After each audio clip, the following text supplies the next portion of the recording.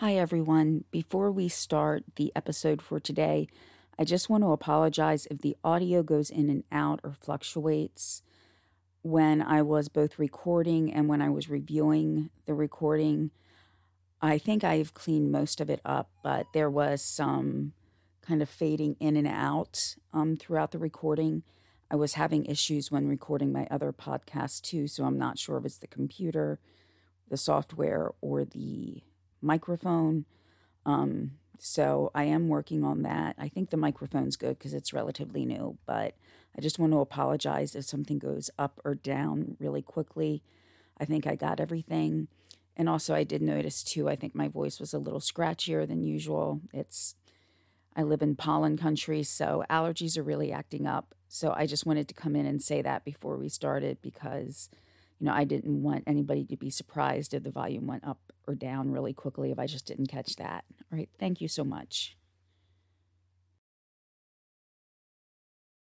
Hello, everyone, and welcome back to Danger on Delmarva. My name is Rhonda Jefferson, and thank you so much for taking time to listen today. If you're new here, what I do is I cover a variety of different types of events that have taken place on Delmarva, which is on the east coast of the United States.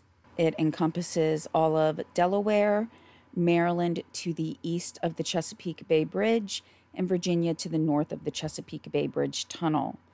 I explore topics that vary from true crime to natural and man-made disasters and other events that have helped shape Delmarva. And in the second episode, recounting the Gale of 1878, we'll see how that took place literally. Now, this will be a pretty long episode, so I just want to get right back into the retelling of those events. Before I do get started, though, I do just want to emphasize that you do need to listen to the first episode. So if you've not, please go back and listen to that one. Also, all of my sources will be linked in the description of the episode, as well as I am relying heavily upon a report that the Delaware Geological Survey put out in the early 2000s. They did a lot of research, and within their report or survey, there were numerous sources that they cited. And while I did use some other external sources, a lot of the information did come from that survey since, they had used so many different sources as well to get their information. So with all that being said, let's pick up where we left off last episode.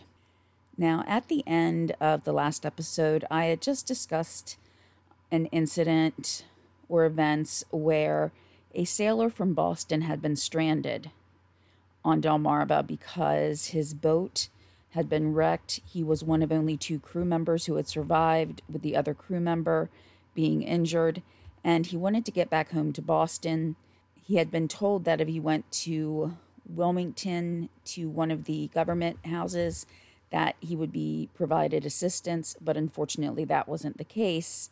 However, many members of the Wilmington community did come together and were able to help secure him passage back home, as well as provide him with some clothes.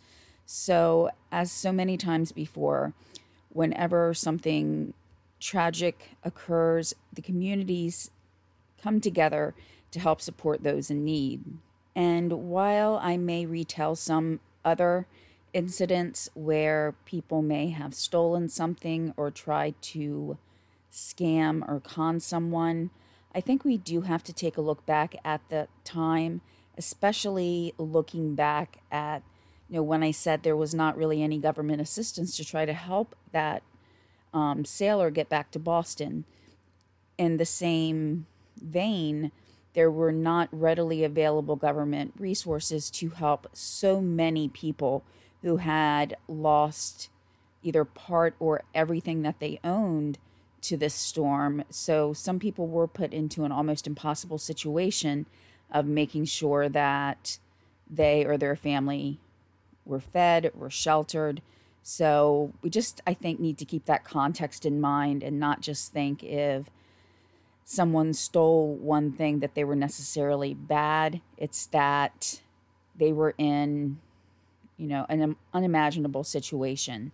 And while today, things may not be immediately done, there's still a lot more resources that we have compared to 1878 and trying to get families settled once they have lost everything, especially when telegraph wires would have been down, when there weren't telephones and there was no way to get communication to other parts of the United States quickly, at least, even though the rest of the country was aware of what was going on, because by this point the Army had set up a series of signal bases where they could track storms.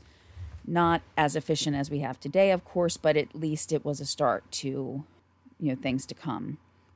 One of the first instances recounted of someone taking other items was during the storm. Someone drilled a hole through the door of what sounds like to be a pub. It's called the Bayard House, and they took 2 bottles of whiskey, cigars, and $5. So you may question the cigars and the whiskey, but the $5, I'm sure, is something that they would have needed. And who knows, maybe the whiskey itself as well, considering the events that everybody had to go through. I did mention in the previous episode about marshes. There are marshes in a lot of the areas, especially as you're approaching some of the islands on the eastern shore.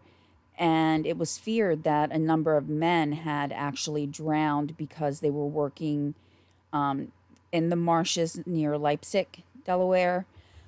And even though one did drown, most of them were found alive. I was not able to find out exactly how many men exactly were in that party, but it just said several, so we're thinking more than 4 or 5 is what I would assume. Cattle was also kept within the marshes. Now, marshes themselves, it's where there is ground underneath the water, but the water usually lays over for longer periods of time. So cattle were out amongst the marshy area, and most of the cattle, unfortunately, did drown. A hotel in that area took a lot of damage, where the hotel itself was described as being, quote, twisted around by the wind, end quote. And some of the other parts of the hotel, because, we need to remember, too, not everything was always connected to the house.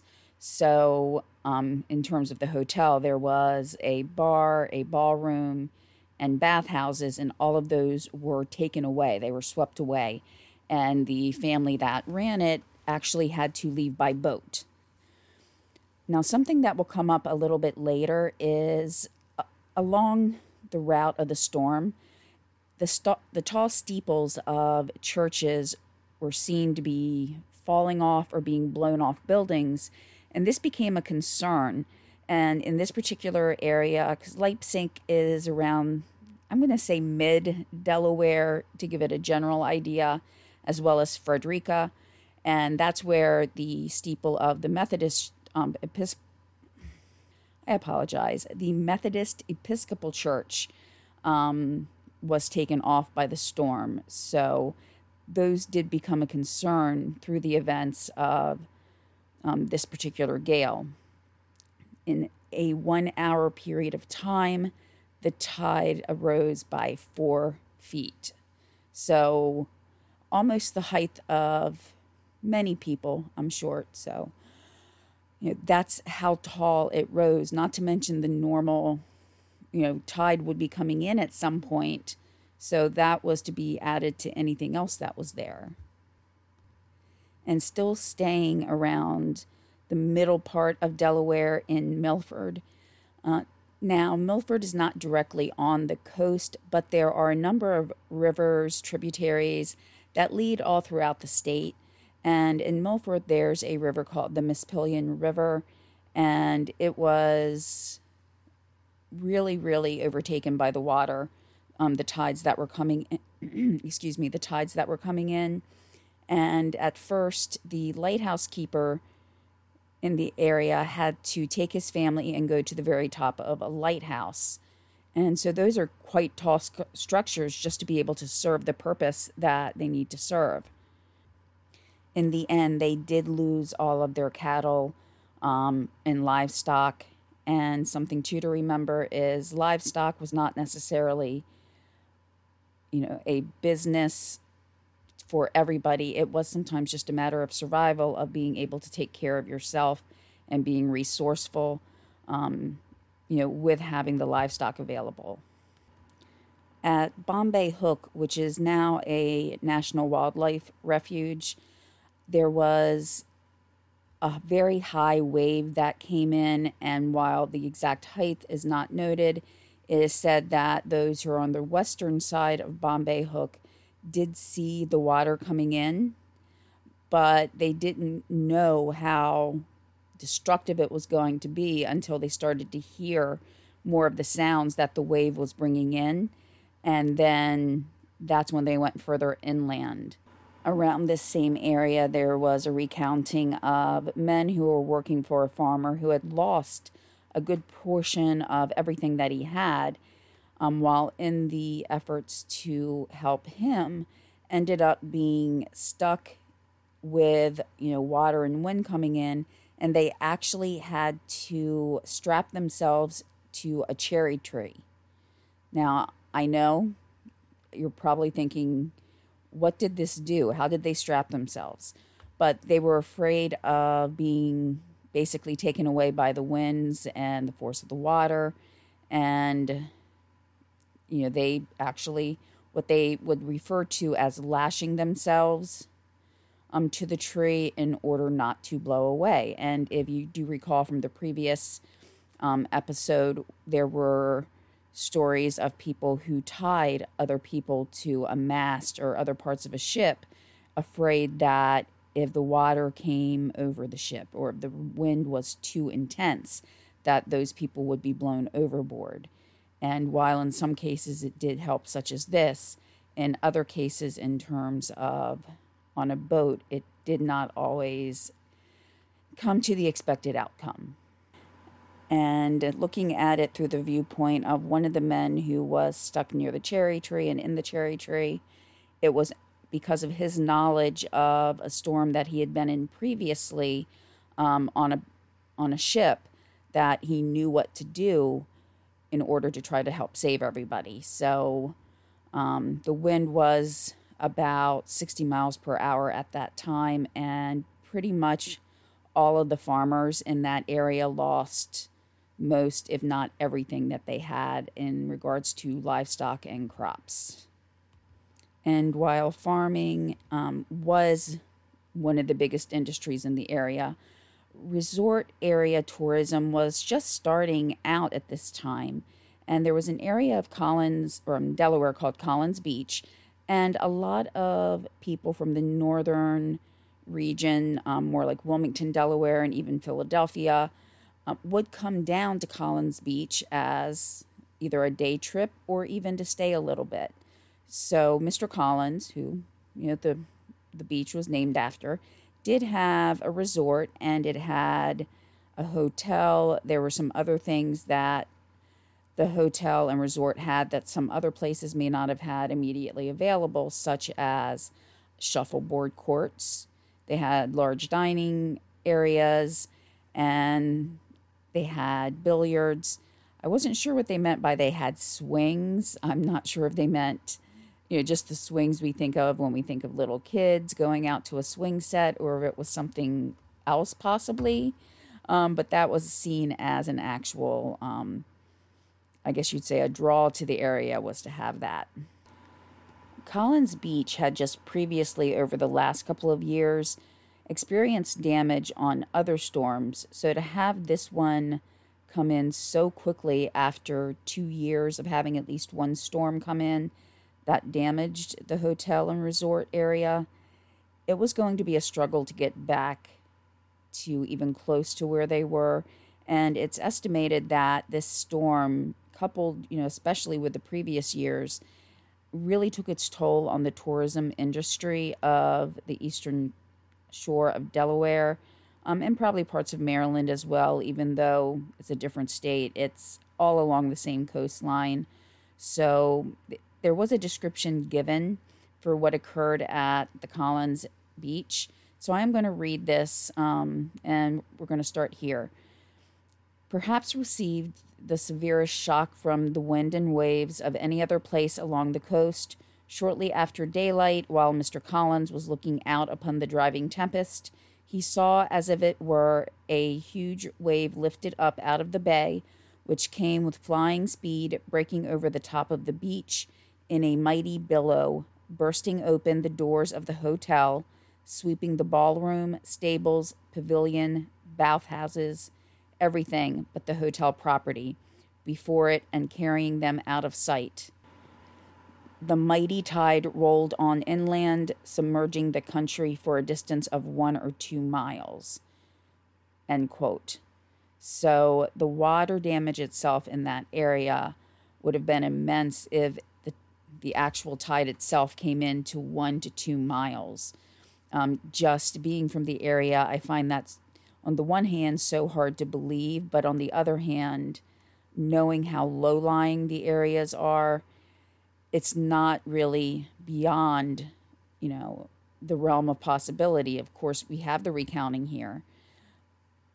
And thinking about how low to sea level that most of the area is, it wouldn't take much to have water come in. And because the land itself is so low, it's not like there's this hill or a grade for the water to go back down. It's just going to sit there, basically.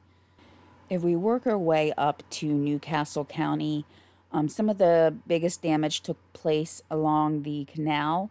You may have heard me previously refer to the Chesapeake and Delaware, or C&D Canal, and arguably some people will say anything above the canal is not Delmarva, but yes, Delmarva does encompass all of Delaware, whether it's above or below the canal.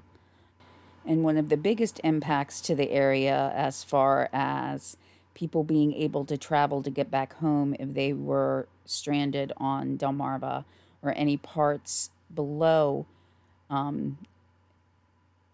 Newcastle, and were trying to get back home, parts of the railroad track were taken away. The Pennsylvania and Delaware Railroad, there was about a 1-mile stretch that was taken away, and the track itself was carried for quite a distance as well. So there would be the repairs to make to that, as well as the limitations it brought, not only for travel for those trying to get back up north, but for the influx of any goods or people who may have been coming in to help. That whole area was limited because of the impact and devastating effect that the storm had on the railroad. Now, something that a lot of people tend to forget about, or at least kind of push it to the back of their minds in regards to floods, is it's not always just the water that brings the damage. As water, whether it's through a flood, roaring torrents, anything like that, will gather up debris and then take it with it. So in some floods, you may have seen pictures of actual trees being brought down and then being swept along a river. Some people in northern Delaware, and I will dare say, even though it's not documented in the information I've read, in all parts of the country affected by the storm, people were trying to gather wood and anything else that they literally saw floating by, because they were not going to have access to any new goods coming in, depending on where they lived. There may not be the railroad capability and the accessibility, as well as any of the supplies that they had saved were now gone. So with the water moving the way it was, people were trying to gather firewood, and other goods that they would need to get through the immediate time period. And in a type of instance that once I hear or read about it, it makes sense, but I never thought about it in this manner. remember, there were no cars at the time, but people did need to buy carriages, and there was a carriage showroom that one gentleman had, a gentleman by the name of, his name was Jones Guthrie, and the water was able to lift the carriages up, but the building stood firm. So as the carriages, which was lighter than the density of the water, were pushed up, it actually damaged the top of the carriages because the carriages went up to the ceiling and they got damaged. So again, that's something I probably would have never even thought about happening, in terms of the force actually taking something up and having so much force behind it, it could damage the top of something. Devastation continued with livestock drowning. In one case, one poor cow was able to stay afloat. They had been on a wharf, or had either been on it originally or had managed to get to a wharf, but it was just kind of stuck in the middle of this vast area of water. Whether or not it land that was being temporarily covered by water because of the storm, or if there were areas already, within the waterway that had overflowed. I don't know the exact circumstances, but a cow somehow got onto a wharf and was just kind of stuck in the middle of this temporary lake, if you will. Boats that were thought safe because they had been tied up already were not safe, as the forces of the wind and the water did force at least one ship, the Water Witch, out again. So even though it had been tied up and moored, and in the process of it breaking free and starting to float, it actually hit a canal boat, and the Water Witch did not survive. It actually sunk. And parts of the railroad in this part of Delaware as well, though not taken away, or, the water didn't actually carry it away, it was still covered by water, so people couldn't use that section of track even just to get into the general area and then try to get to more southern points by using conventional means. That part of the railway had to be, the services had to be suspended, as well as some of the streets that were in the area and most heavily traveled, I'm sure, usually because of the railroad, were completely underwater as well. Now, to tell you the force of this water, as if you haven't already heard enough stories to know how strong the wind and the wave was, there were many, many buildings who lost their roofs. Some of them were schools too, which of course then would set back the education of many of the young people in the area. There were some houses being built upon or around Van Buren streets. It was 8 in Van Buren, which honestly is kind of chilling because I have lived in a couple different parts of the shore or on Delmarva, and I would pass Van Buren Street all of the time, but 6 houses had just been constructed and 4 were completely destroyed, as well as some other houses in neighboring streets that were under construction. So brick is not, something that is easily brought down. Usually a brick building is one of the strongest buildings and heaviest buildings, but 4 out of 6 were completely destroyed. Communication did continue to be a struggle, and more parts, even if it was just short areas of the railroad, were shut down because they were covered with water.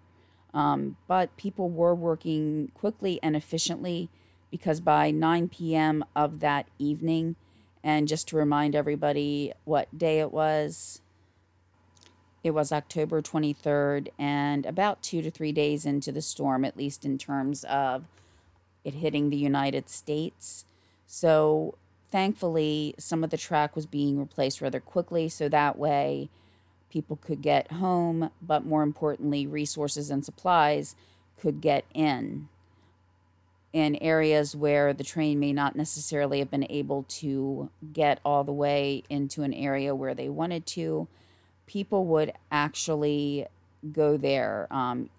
It was referred to by hacks, which would have been, carriages, almost like a cab or a taxi at that point, but without having cars, it would have been, carriages. They would, line up to take people from the railroad, take things that needed to be taken within the city, since rail travel was not necessarily available for the trains to get to every area that they needed to. Part of a small railroad bridge was washed away, and that brings about, even, I would think, a longer time to repair, because not only is it the tracks, it's the bridge, no matter how long or short the bridge may be. Now, as I mentioned before, the water itself would bring along more than just water. There would be things that, people could try to gather. And near around the 3rd Street Bridge at that time, things started to kind of pile up there. The tide was actually starting to go out. So people, especially younger boys as they were lighter, the debris itself and everything gathering up along there almost created a walkway for people. So it's like people were walking on that impromptu bridge or piece of, I don't want to say ground, but ways of travel, I guess you would say, where little boys would go out onto it and then try to gather anything that they or their family may need, whether it be wood or corn or anything that might have floated on the river and got stuck, whether it was coming in or going out, so that, again, people could try to survive. One of the most devastating events, not in terms of just property damage, but the aftermath, would be when the Lee and Sons flour mill was severely damaged during the storm. They pretty much lost everything. It began pretty early in the morning, but it actually caught on fire, and people were working there inside. Even though a storm was expected, I'm sure nobody expected a storm like this, but people were working, and I kind of wonder, given the time between 7:30 and 8, if everybody was fully in at that time or not.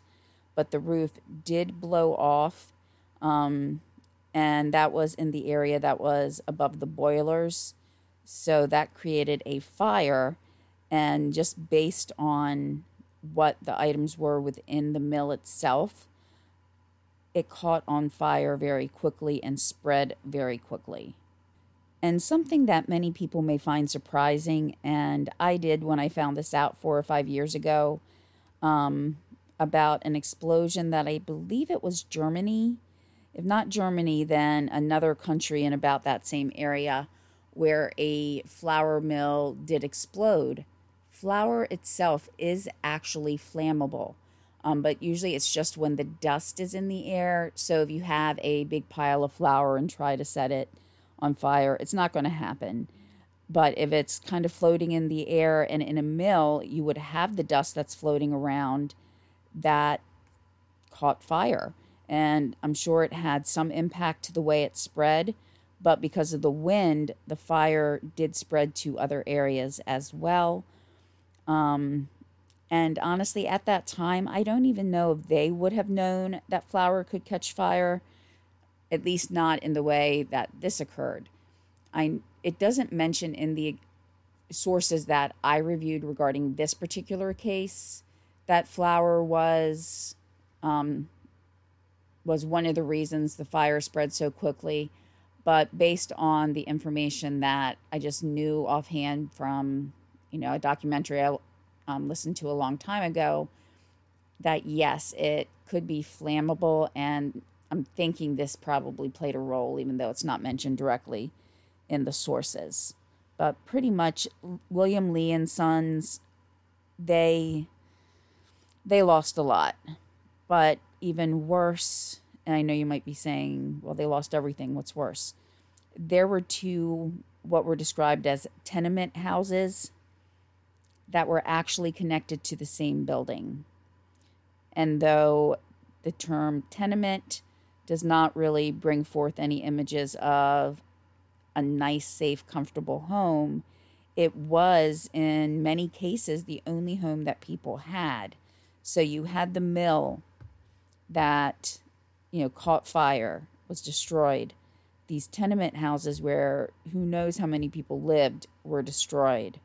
And then to top it all off, the mill itself employed about 80 people. So all of their pay that they would have had was gone. So they would have to learn to get by not only without their job or their pay, possibly, and again, not mentioned in the sources, I'm thinking a lot of the workers probably lived within the two buildings that burned, the tenement houses. So they were literally left with nothing if that was the case.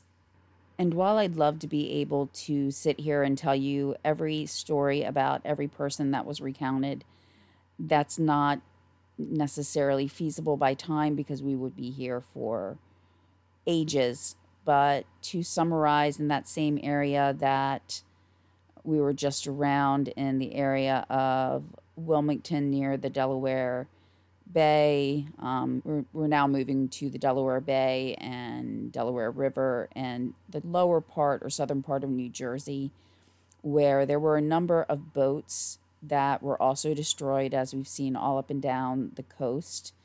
And in one boat there was 5. In another boat, we hear of another man who was able to get to something where he could lash himself or tie himself down.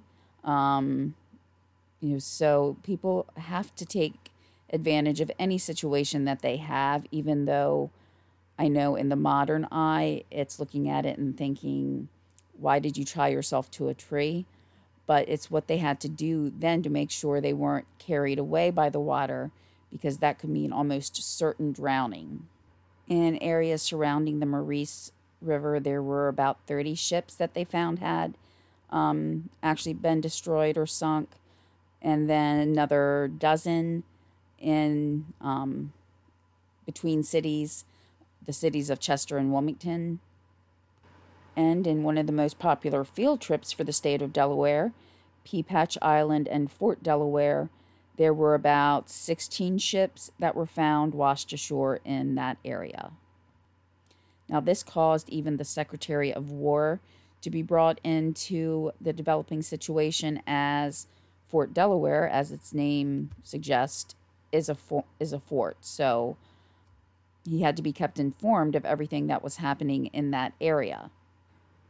And even though this podcast focuses on Delmarva, at times things that are occurring in other nearby states can and will impact Delmarva.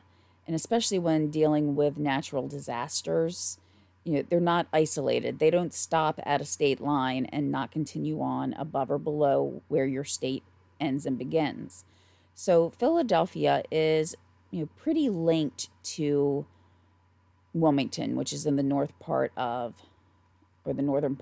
Delaware. So we were really connected to them in a lot of ways. The winds in that city reached to 72 miles per hour. And in Philadelphia, there were 400 buildings that had their roofs taken off, with at least 118 buildings demolished to some extent. The term used was partly demolished, but just from my thought, is to be sure that the whole structure is sound. Personally, I would want the whole thing rebuilt. That's just me. These included 23 churches and 70 factories, warehouses, and mills.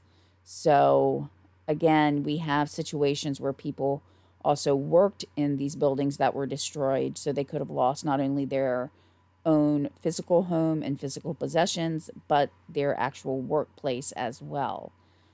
And then we did have the continuation of a number of ships that sunk, around 17, and at least 5 people were killed within those 17 ships. Now, this is the first claim that the Delaware Geological Survey went through for Philadelphia, but there are some other reports that came out where those numbers are actually even higher. So just sticking with the minimums, that's what, I went with. But there's a possibility that there could have been even more houses that lost their roofs or were demolished. And while we've covered about what happened to the railroad tracks in Wilmington, in Philadelphia, the actual, I want to call it a depot, it's called a shed. In the article, it was called The Shed for Departing Trains. So that was written at the time of the storm. So that was from a contemporary report. But the depot actually was lifted off of the ground, came back down, and demolished about 20 cars, 20 trains. So, on top of not having the tracks for, for people to be able to get into parts of the city and the state that needed it, you now are running low on the actual trains themselves, as 20 of the trains were just squashed. The depot itself was actually very, very new. It was only about 2 years old. And this was one of the more severe costs throughout the anecdotal stories, regarding what occurred.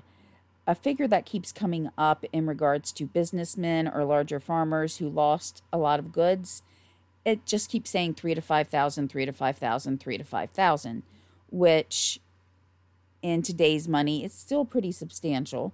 But back then, that was worth approximately. And so, as I'm looking more and more at these figures, I didn't want to go through each figure for each person that we went through, but many of them said between 3 and 5,000.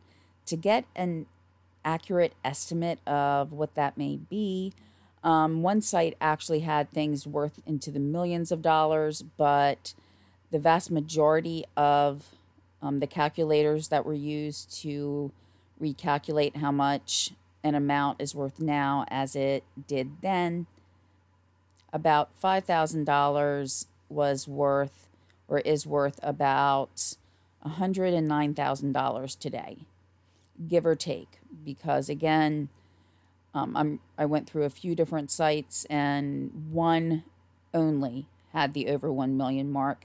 Most tended to fluctuate between like 105 and 110,000. So we're just going to stick with that for the 5,000.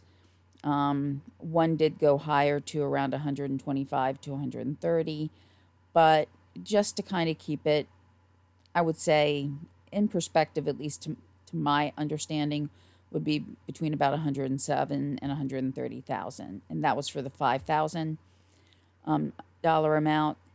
Now, the shed or depot in Philadelphia actually had to be replaced then because it had just been recently built and it was completely destroyed.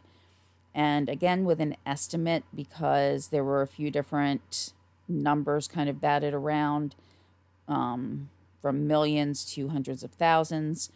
So looking at those, I'm going to say it was around 400,000, since there's such a variance in the amount that it says it's worth. And probably the biggest expense in there was the actual trains themselves. It was about $1,000 per train, and there were 20 trains. So 20,000 would calculate to about 575,000. So those, honestly, they're using the inflation numbers, and that's what, I want to stay with. However, just remember too, purchasing power is a little bit different than inflation, whereas inflation is what the money is actually worth. Buying power can be different based on how much is being charged for services or production of the item.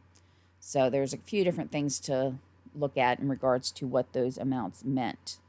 Now, I do want to then start getting into more of the geological impacts of the storm, but before I do, just a real quick story about the Brooklyn Bridge. It was actually being built at the time that this storm came through, and though the winds probably would not have been as intense in New York as they were here, the construction of the bridge, it stayed firm. There was, no damage, or at least not extreme damage to the bridge. So even before it was completely put together with all of its supports, it still sounds like it was a pretty strong bridge in order to take that from the wind and the rain, while some newly built houses were not able to survive. And those houses were completely constructed. So, yes, I know bridges are made differently than houses. Bridges would probably be stronger, but the fact that it was not finished is what makes it, pretty amazing that it survived without any major catastrophic damage. So, as I've been saying, yes, many of the stories that I cover did help shape Delmarva, but normally more in the personal sense, whether it's the emotions that the events brought out, individual events where, one or a few members of a family or community were affected. But in this case, almost everybody was affected to some degree, and some in many, many ways, and not just one. But the land itself had some changes happen. And so, again, in this case, I'm actually going to be discussing what shaped Delmarva. So, with the wind and the rain, we have to think of the ebb and flow of the current and the waves coming in, of water flooding over the river or flooding inland. There are so many things to consider about what water can do to the geography and geology of an area. So fortunately, there had been a map that was done about 10 years earlier in 1868. So though, yes, there had been, I'm sure, a number of changes that took place between those two dates, it was still a pretty contemporary map with information about waterways and where they were, even with houses denoted on the map and who had lived there. So it was a very, very detailed map that people could use to try to figure out what, if anything, had happened to the physical geology of Delmarva. Well, the Geological Survey did acknowledge that the map could in no way be considered 100% accurate, and I'm paraphrasing there. They did see that the number of rivers and inlets seemed to be very accurate, so it could be used based on the assumption that work was done on this map. It was not just made from generalizations, but made because the cartographers knew what they were doing, especially at that time. So the biggest impact was actually around Delaware. I had mentioned Collins Beach before, and that was one of the two hardest hit areas, and Woodland Beach was also the other. So there will be maps and information within the Geological Survey if you wanted to go in and take a look at those. One part of the resort at Collins Beach was the Hygienia House, and water had breached along the bank of one of the rivers, and it actually did that in 4 places. So as the water came in, it was coming in and staying, like I mentioned before. So as soon as water would come in, it would stay there instead of going back out. And the only way to possibly save any of the area was to go through and fill in the areas where the water was coming in. But probably looking at feasibility and how long the breaches may have been, it may not have been something that they felt they could undertake at that time. So Mr. Collins had to face facts that he may or may not be able to continue with his businesses after the storm. In some other areas, especially those that were already swamps or extremely laying low in regards to sea level, the water came in, and even when the breach was filled, nothing happened. It was like a little homemade pond had come and filled in. The creation of these new little ponds or tributaries would then, of course, lead to similar incidents years later, because with each body of water that is in the area, the more chance there is possibly of flooding.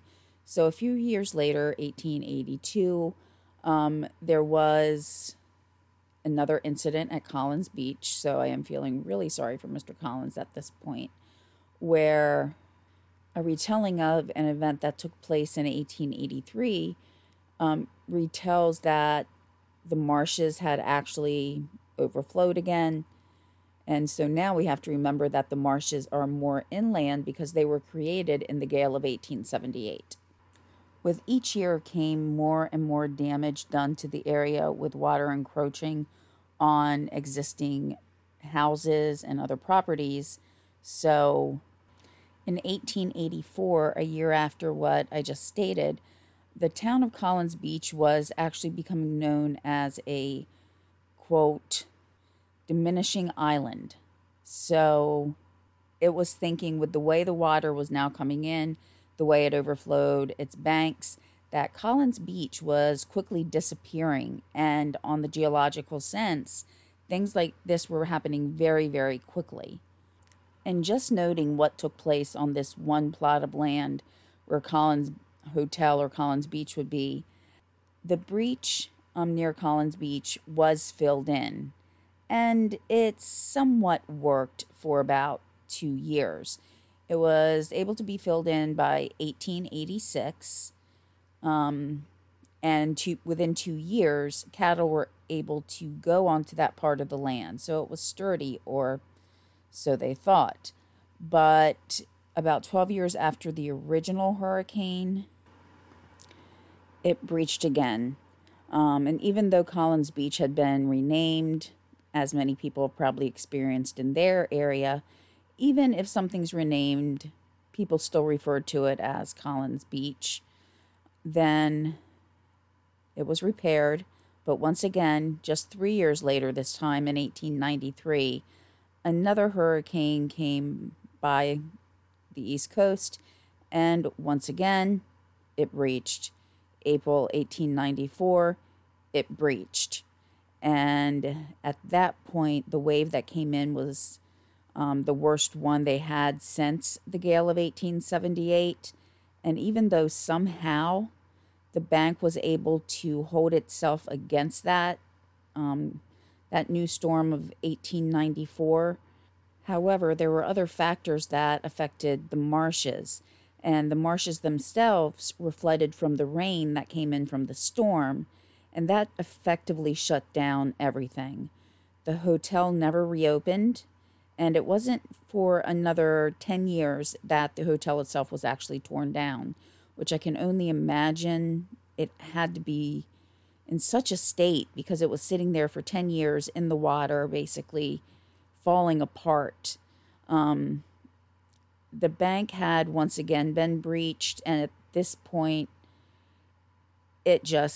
everything stayed.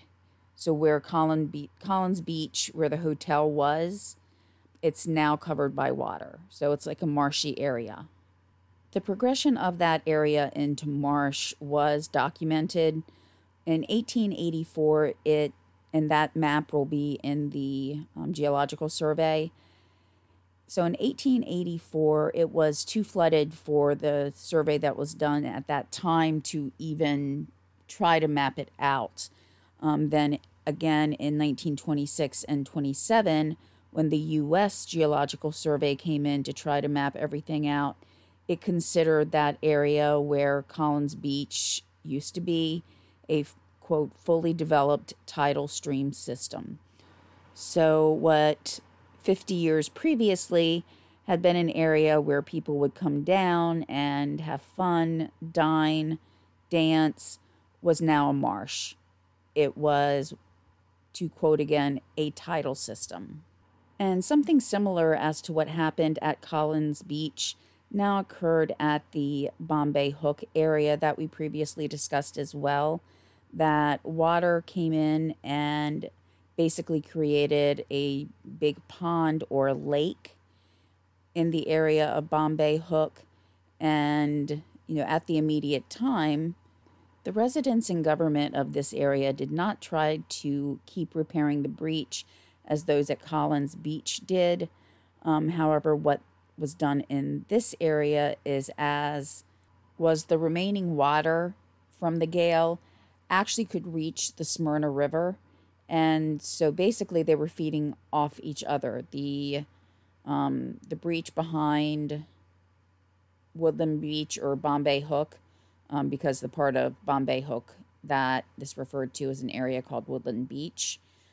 So while that was feeding into the Smyrna River, it then fed a tidal lake. So at first, they actually did try to build some type of like roadway over the area, and that was because the water would, quote, ebb and flow. And so that action also then could create erosion. So they put this bridge up to help rectify the ebb and flow of the water. But more and more storms would occur with little to no outlet of this water. So as time has gone by, this area, which is now known as Broadway Meadows, is considered a marsh. So it was a very similar thing that happened to Collins Beach. But again, the difference is in Collins Beach, they kept trying to fix the breach, whereas Bombay Hook, not as much, but still it did end up becoming a marsh tidal system. Now, while some things similar happened in an area called Cedar Swamp, there was actually some previously finished work by man that actually exacerbated any issues that would have happened at the Cedar Swamp area. So originally, before Europeans settled the area, the swamp had been able to be navigated by the indigenous people of the area.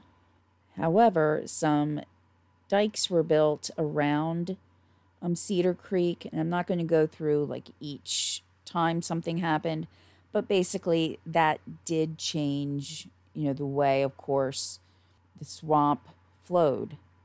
This did not exactly happen over the same course of time as any other changes to a tidal system, and this was because of man-made input.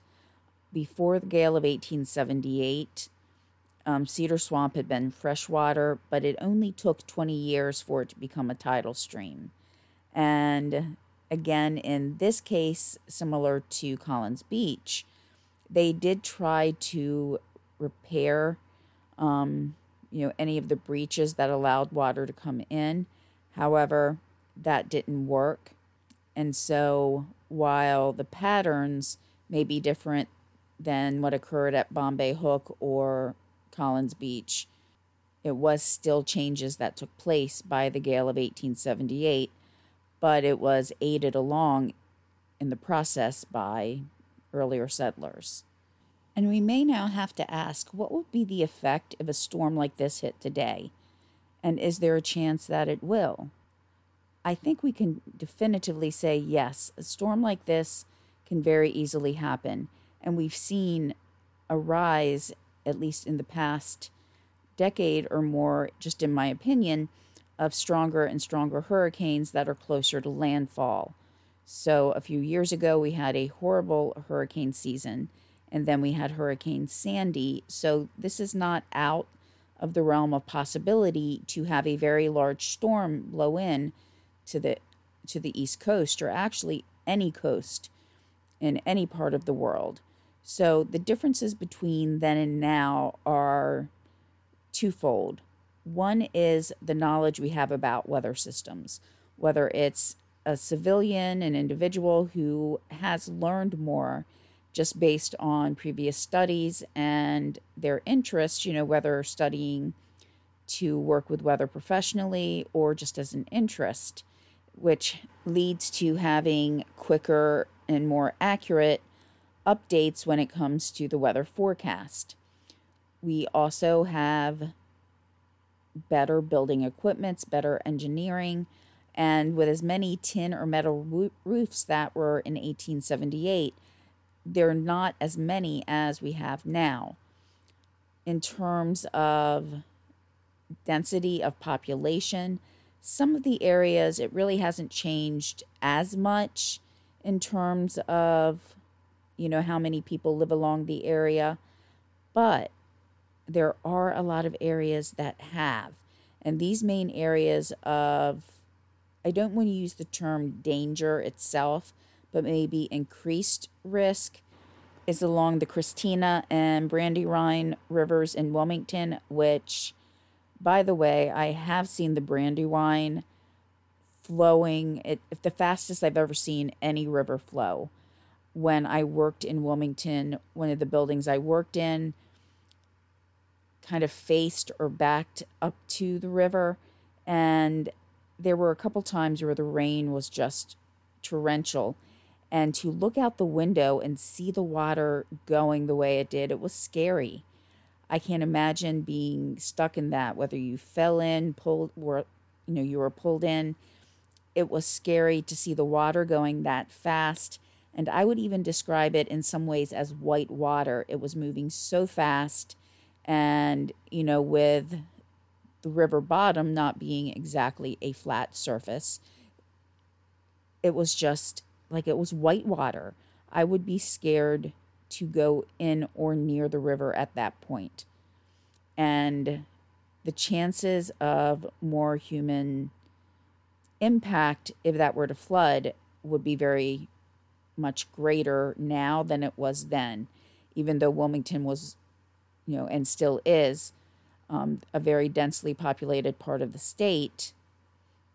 At least we have the weather forecast that we have now, but it would still be an area of, a high possibility of a toll on human life if we were to ever have a storm like this again. That's kind of my opinion on that.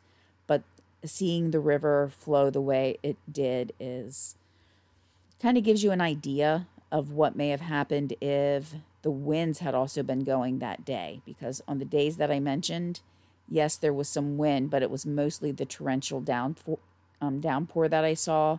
If you add in rain and add in wind and possibly days of this rain coming down, then just what might happen is really, really easy to see. Other rivers that might overflow and cause flooding is the Delaware River and the Schuylkill River, which is more associated with the Pennsylvania or Philadelphia area. So this survey, a geological survey, took the map of 1878 and the areas that flooded, and looking at the rivers, the amount of flooding, it's all four of these that I mentioned: the Christina, Brandywine, Delaware, and Schuylkill. These are the ones that are at a higher risk for flooding. Now, any of the banks or areas that are less than 12 feet above sea level, those presented the biggest risk. And also, too, to remember is if the ground in any way tilts down, if it's at an angle, you're going to have water that just kind of settles in that area too. So there could be a lot of damage, a lot of standing water if anything similar were to happen again. Now, earlier I mentioned steeples. And after this storm, a lot of people wanted to put, I guess to use a term we all know, a moratorium on building steeples, yet it wasn't supported by everybody, and that was because, basically looking at the odds, they were saying a storm like this might happen only once every 200 or 300 years. So I guess depending on whether or not you live in an area where this could have become a major issue of you or your family or another loved one being hurt by a falling steeple, as well as the cost to repair it, there would have to be a question as to whether or not to rebuild the steeples in the same way, in the same area. But they did, so we shall see if another storm ever comes up, what that might do. Now, here ends, most of the information that I could find, again, mainly in the geological survey from Delaware. We could see that this storm led to a lot of more marshy area being formed, and in one particular, because of the influence of man years earlier. In other cases, yes, man may or may not have tried to stop the breaches that occurred, but Mother Nature came through and claimed the land itself. Now, I am in no way a meteorologist. I am not a geologist, but I do find it interesting how one storm could come in and weaken some parts of the shore. And I don't say that necessarily in a bad or horrible way, but by saying weaken, I'm talking about, natural breaks that may occur. The rims of rivers or the beaches that hold the water in, how quickly they can break if a storm is pounding us with rain and wind. And while we take it for granted that we'll have notice, that we'll know when a storm is coming, and we'll make the appropriate adjustments as needed, things change. I don't know if you've ever watched a weather forecast and how it's one thing, then the storm turns in an unexpected direction. And now all of a sudden, people who were not planning on having a storm happen that day, possibly 2 or 3 days from then, or maybe just getting rain from the tail end of a tropical storm or a hurricane. If that turns, then there'll be less time to prepare and less time to make sure we have everything that we need, that our infrastructure is strong enough to support the storm that is coming in. And while there have been improvements and I see a better understanding of what can be done, the growth of just any area right now is concerning. But looking at where I live, apartments are being built on stilts, and we're not near the beach. When I say the beach, I mean the actual coast. We're considered inland, and we are pretty far inland compared to other parts of the Delmarva Peninsula, even though getting to the beach is not a really long trip. But at the same time, we have areas that could flood, and to the point that, to me, they're being built this way because they're so close to the water. I don't know if that's what they're going to say, but, just the fact that they're on a riverbank, that river does flood, and the apartment buildings are being built on stilts. I have to wonder if that's the reasoning. Part of it could be for parking as well, as parking is under the actual apartment buildings, under the stilts. But I guess when looking at impact, the impact to a vehicle financially is less than the impact to a residence. Still, it makes me wonder, and I've always wondered with these new apartments, just the reasoning behind building them there. But this is something that has to be considered whenever there is any new project. So it's not just someone coming in and looking at an empty spot and saying we're going to build here. Yes, there are surveys, studies, anything you can think of being done before a building is built. But seeing that river flood sometimes. And this particular river, I'm not talking, 40 feet high or anything like that. I don't think we'd get that around here, but I have seen it flood. And there are buildings being built not that far away from where it would flood. So I have to wonder what we should do as a society about the need to expand to make sure people have housing. We also have to make sure they have safe housing. And hoping that agencies are doing exactly what they're supposed to. All of the necessary studies are being done to keep these buildings safe. But what we can see from this storm, though, is topography, geology of an area can change. Things can be moved about. They can be swept to and from the area. It's something that we need to keep in mind. We hear, and I know it's joking, but in some realities, if there's a truth, that California is sinking into the ocean, we never think about the East Coast. And yes, a storm could come in and take away and erode a portion of the beach. And it doesn't have to be a major amount, but year after year of things like this happening could lead to a decrease in not only tourism, which would bring in money, but also the pleasure that we get from watching, the water roll in, from seeing a dolphin off in the distance. And having access to that is important to those of us who live on the shore, as well as that I'm certain it's important for those who visit the area. So just remember, as we end this, that at any point in time, a storm can happen, even if we're prepared for it by meteorologists and news and even government agencies coming in advance to try to help us. We have to understand, too, things can change in an instant, where we might not think we're getting anything that day, or we're getting everything. Now, I believe I'd mentioned before, I made a bad choice. I admit that. But I was young, and I hadn't thought about these things as much as I do now about taking a tour or sightseeing cruise on the James River in Virginia the day before a hurricane was supposed to be, kind of skirting the coast. But it came in about a full day early with the wind picking up and the rain. Was it the full force of a hurricane? No. Was it the full force even of a tropical storm to that point? No. But some of the actions that were done after a previous hurricane did impact what happened.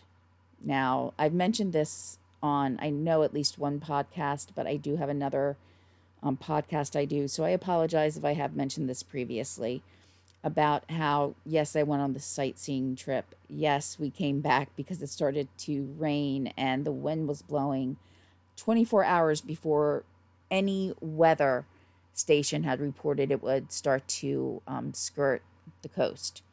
The directors of the tour group, they checked, they would know, and based on how quickly they acted and how they worked with everything, I think they followed procedures. I would think they really did check the weather, because when the first spots of rain came in, they did come on the PA and start discussing it. So they were prepared. But even the weather that I checked didn't show even an increase in wind or any chance of showers that day. So even with the technology that we have, things can happen very quickly.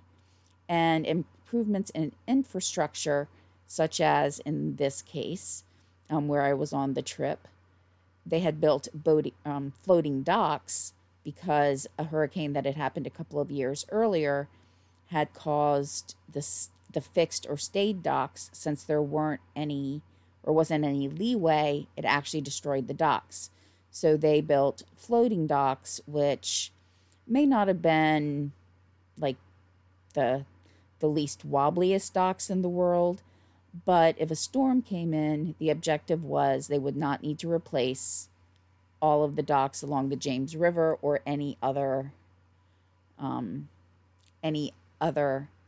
river along the area. But in, the old best of intentions coming back at us, the actual dock came up and hit the stairs onto the tour boat. Now, the boat was nice. It was maintained, so it was clean and neat, but it probably didn't have the most up-to-date anything on it. And it actually did break part of the steps that we used. They weren't stairs, they were actual steps. Envision like what you would put in an above-ground pool, but a little bit sturdier to go up and down this boat. And the dock, as we approached, the dock came up as kind of the boat was tilting down, and it hit the stairs, and they broke, which put us in a very precarious position of somehow having to get from the boat to the dock and not falling. But again, the crew did step up. They were there to hold our hands, literally in some cases, to help us get off the boat, and we all did. We got off safely. But it just goes, again, to show how quickly things can change, and how even improvements in understanding of some engineering, in this case, the floating docks, to, help offset cost, offset accessibility in the future after a hurricane, it also did cause a little bit of damage coming in. So that's just kind of my interesting story about a storm, which, if I remember, didn't even really do a lot of damage. But just remember, very few storms have actually what they consider made landfall in Delaware, Maryland, and Virginia since, or in the last 50 years. None in Delaware have they counted. But even with that, the weather is still very, very violent, even on the outskirts or the edges of these storms. So I hope everybody enjoyed, well, I'll say, found this informative. And I really did.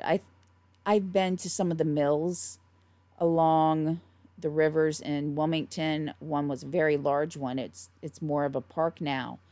And just understanding that some of the mills in these same areas were destroyed, and people who worked there lost everything. And who knows, maybe even the owners lost most, if not everything, and hoping that insurance would cover. But kind of thinking along the same lines of waterways, I am working on some topics along the lines of the Chesapeake Bay Bridge Tunnel, the way it was built, trying to find information, because I know there were at least 7 men who died building the Chesapeake Bay Bridge Tunnel, but also any history since then. If you are claustrophobic, you probably don't even want to discuss the Chesapeake Bay Bridge Tunnel. And just as I was starting the research on that, yet another ship got stuck somewhere. It was another boat owned by the Evergreen Company, the Ever Given that got stuck in the Suez, and the Ever Forward was stuck in the Chesapeake Bay, which is kind of, well, the name's called Ever Forward, and it was not. I did hear a podcast where someone said, oh, well, it's just the Chesapeake Bay. It's not like it's a major waterway or, major shipping area. Well, to us it is, because, yes, when there was trouble getting things through, my husband went to a store and the shelves were empty, and the store told us things were stuck in the Chesapeake Bay. So whether that was true or not, I'm just describing what an employee told my husband at a store as to why a lot of the shelves were empty. So it can still have an impact. It's a little bit off topic, but that is making it in some ways more difficult to find information on the Chesapeake Bay Bridge Tunnel, because even if I'm very specific about what I'm searching for, I do get a lot of results back for the Chesapeake Bay Bridge. And I do want to make sure I'm telling about the differences of the two and why the tunnel was built the way it was. So those will be in an upcoming episode, as I'm still trying to work my way through, finding more information about some of the lesser known accidents on the Bay Bridge Tunnel. So I will talk to everybody soon. I hope everybody has a good week, and hopefully the weather will be getting warmer and staying warmer soon. And I appreciate everybody tuning in. Again, all the contact information and sources are in the description. You have a great day and rest of your week.